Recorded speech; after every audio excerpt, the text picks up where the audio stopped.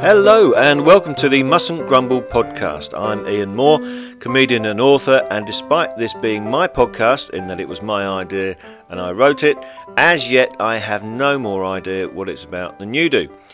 Now, of course, at this point you'd be well within your rights to move on down the dial, as they used to say, with a well-earned grumble yourselves about the fact that I've already wasted approximately 25 seconds of your time and that you have far more going on in your life than to put up with this kind of half-assed, ill-thought-out podcasting chicanery. But bear with me, if you will. It's not that I don't know what this is about so much as I don't know where it's going. It's at this point, I suppose, that I could invite you on my journey. But I'll have no truck with the word journey being used in that context, so I won't. You hear sports commentators talk about a player's journey to this or that point, and it grates, frankly. Their journey to that point was, by and large, a pampered first-class affair with someone else carrying their luggage, all expenses paid, and more legroom than some of us have in our own front rooms. If, however, by journey you mean their life, their experiences, then say so. I don't regard life as a journey. That's modern psychobabble as far as I'm concerned. Journeys, in my mind, have a destination in mind, a planned route with stop-off points, refuelling stops, a packed lunch and a few toilet breaks. Life just isn't as coordinated as that, and if life is as coordinated as that for you, as it was for me, then lighten the hell up a little. Anyway, what are we, 90 seconds in, and so far I've told you this is called Mustn't Grumble, that I have no idea what it's about, and then actually started grumbling. So, focus, Ian, focus. Right, here's how it started. About 10 years ago, I started blogging about how nuts my life had become. I live in rural France with my wife, 3 sons. We have a revolving door policy, I believe it's called, on animal arrivals. The current count being 2 dogs, 3 cats, 3 goats, 4 hens, a horse and a goldfish. I don't remember being consulted on any of this, by the way, but I'm told often it was all my idea. It wasn't, but we'll leave that for now. Frankly, most of it happened behind my back while I was on the road, usually in the UK, sometimes elsewhere in the world, performing stand-up comedy. On proper journeys, if you will. So I started a blog that grew into a 10-year thing in various guises and 2 best-selling books, and the shtick was this. It was me moaning, basically. Partly for comedy purposes, partly genuine moaning, but mostly out of utter bafflement at my world. You see what I mean about life not being a journey. I promise I will let this go, but if life was a journey, it'd be a very strange one for me, like I'd hack my way through the Amazon jungle only to come upon a clearing and find a wimpy restaurant. What I'm saying is, I spent a good 10 years looking for the downside of life to turn it into comedy material. Not just that it was my job to do so, but that was my natural outlook on life. I'm not strictly a pessimist, you understand, more of a wait-and-see merchant. I have a penchant for Eeyore rather than Tigger. Then some things happened. Firstly, I was diagnosed with a chronic illness, which has become all about pain management. Now, the smart money behind this reckon that 15 years of doing a stupid commute on budget planes, cramped trains and clapped-out automobiles always the cheapest time to travel, so dawn or midnight, often sleeping on platforms or in terminals and missing at least 1 night's sleep a week, was the main reason, if not indeed the sole cause, of chronic inflammatory rheumatoid arthritis, a heart condition and high blood pressure. Phooey, said my wife. She had other ideas. My wife Natalie is mainly French, and the French have an odd relationship with the medical profession. The French complain loudly, longly, and in intimate detail to any old Tom, Dick or Pierre about their ailments, yet they have a fantastic health service. The French are quite rightly proud of their health service. They go to see the doctor often. Then they will, as far as I can tell, ignore whatever the qualified medical professional says, shrug their shoulders with a Gallic what do they know, and self-diagnose. This attitude also explains the French attitude to their government and the state in general. You must look after us, the population cries regularly, and then demonstrates and goes on strike when the government does just that. Look at it this way. In France, the government are the parents and the population are the teenagers, and that goes a long way to explaining what France is like. Anyway, I digress. My wife's conclusion, re my sudden physical descent, was that it was all mental. I'd spent so long looking for the darker comic elements of life that had finally taken its toll. Like if a plant, instead of seeking the sunlight, sought the shadows, I'd started to wither. It's an interesting thought. My initial response was to shout bollocks, but really, deep down, I knew she had something there. I was on a downward spiral physically, and my mental state was not only the cause, but it was deteriorating as well. And that's a hell of a thing to consider, that your personality, and by extension your job as a comedian and a writer, was destroying you physically. She knows me very well, does Natalie, though I wasn't going to admit that she was right. I'm not an idiot. Then COVID struck.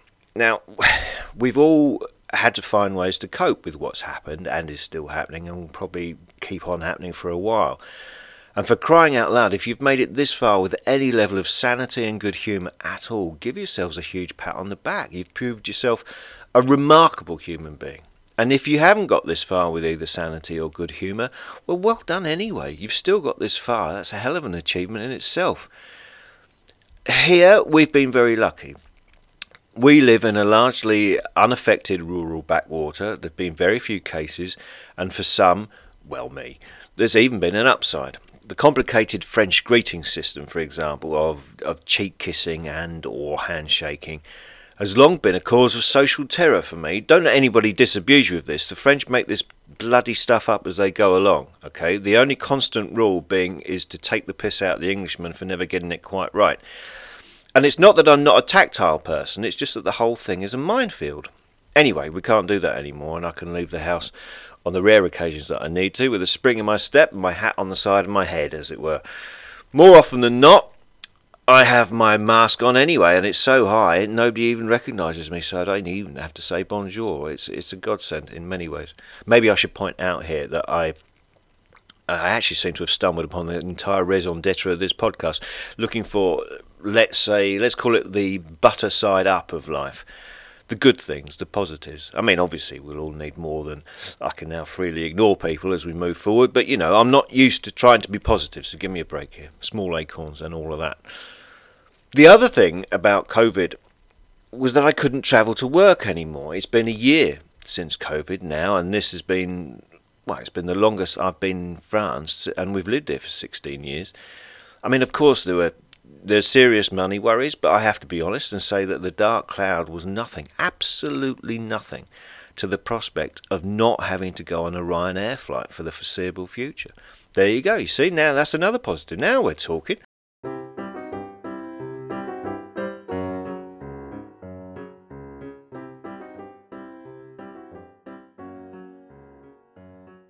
But there was another change that I had to make as well. I stopped writing my blog and stopped recording the previous podcast. Now, you'd be forgiven for not having noticed this quite earth-shattering event, what with everything else that's going on. But there were two reasons why I stopped. Firstly, I didn't feel I had any right to carry on with my usual world-weary whinging. I was safe, my family was safe, even the bastard goats were safe. We're in the middle of the Loire Valley. I couldn't, in all seriousness, carry on with my weekly moan fest while the world was falling apart, could I? Just standing there going, Natalie, I need to go and write a blog about how comically shitty my life has become. Could you put some more rosé on to chill and get the boys to clean the pool for me?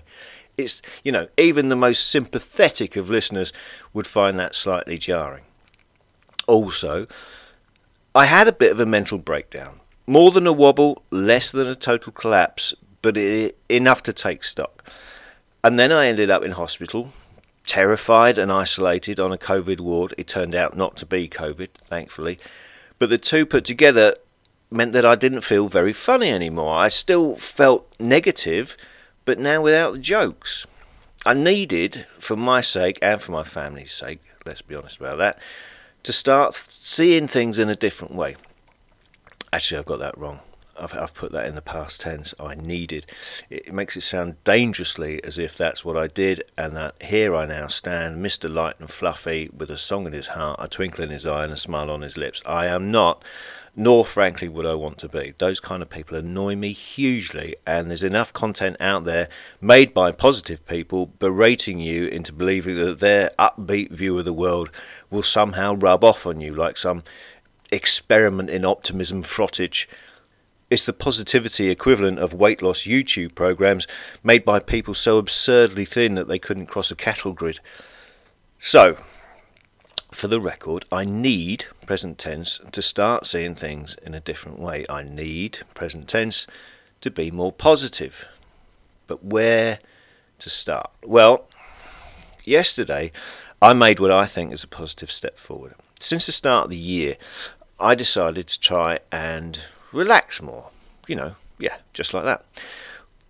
What it mainly meant was an overindulgence of lunchtime rosé and then falling asleep in front of the snooker in the afternoon. One of the other things I did was I grew a beard. It just seemed like the obvious thing to do if you want to relax. It's sort of relaxed imagery.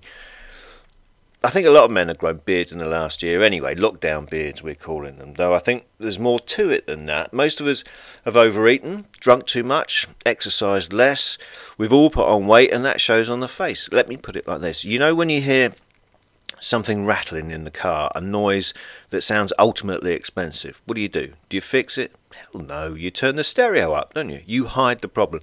Beards do the same thing, only in this case it's not a rattle, it's just a surfeit of chins. I'm an old school mod, and beards have become something of a controversial issue with mods. They're not sharp, you see. They don't really go with a look. But as most mods now are in their 40s, at least, they've become something of a grey area. Actually, on my face, it was literally a grey area, and it changed my outlook. I got a few compliments, which, as a 50-year-old man, I need. Natalie even said it made me look younger. Then last week I was unwell. I spent 3 days in bed feeling pretty rough, feeling sorry for myself as well. And also I think I felt a bit useless, a bit old, a bit unnecessary. So, unusually for me, I decided to do something about it. I still didn't feel well when I woke up on Sunday. My head throbbed, my joints ached, there was something wrong with my face. My beard, in the few days I had been in bed, had apparently attracted the attention of various fauna. I had bloody cobwebs in my beard. Cobwebs in my beard. I looked like Miss Havisham's gimp. Never mind facial hair, actual facial insect webbing is about as far from mod as you could possibly get, and I shaved the thing off, smartened myself up a bit, made a bit of an effort. You look younger, said Natalie, which rang a bell, but like I say, I'm 50 and I need a compliment. Anyway, in essence, that is exactly what this podcast is to be about. It's about the little things, the small victories, the seemingly inconsequential that puts a smile on our faces. I asked for examples a week ago, and a friend, Claire, in Birmingham, said that one of the things she loved, one of the things that most cheered her up, was when her husband made the bed with her still in it. Now, I have absolutely no desire to pursue this line of inquiry. It's not that kind of podcast, but that's a bit of what we all need, isn't it? It's not all about beards, it's about whatever you want it to be. I'll post a new episode every couple of weeks, all about 10 minutes long, as a kind of, hopefully, cheering mental exercise program. Just something to smile about. If you have any suggestions about what makes you smile, please email them to me at mustn'tgrumblepod@gmail.com. That's mustn'tgrumblepod@gmail.com. If you want to review and subscribe, that will be most welcome, obviously. And please visit my website, ianmoore.info, for news on my new book, which is a comedy mystery set in France and is published by Farrago Books, whose whole their strapline at Farrago Books is books that make you smile. So again, it's kind of linked in with this podcast as well. But for now, I'll leave you with this. I told my psychiatrist, that's where we are in life. I told my psychiatrist about my plans for this podcast, that I was going to finally try to look up and not down. And firstly, she looked shocked, but she was relieved. That's brilliant, Ian. She said. She was a bit cautious, to be honest. That's such a good move for you. And I said yes, and I've been making a list of things this past month, things that have really cheered me up. And I gave her the list. And she looked at me and she said, there's only 3 things on the list, Ian. Now look, listeners, it's a start, right? So See you next time. Get your suggestions in, tips, whatever makes you happy, into mustn'tgrumblepod@gmail.com, and I'll put them on the air. We'll talk about them. Thanks for listening, and I'll see you in a couple of weeks.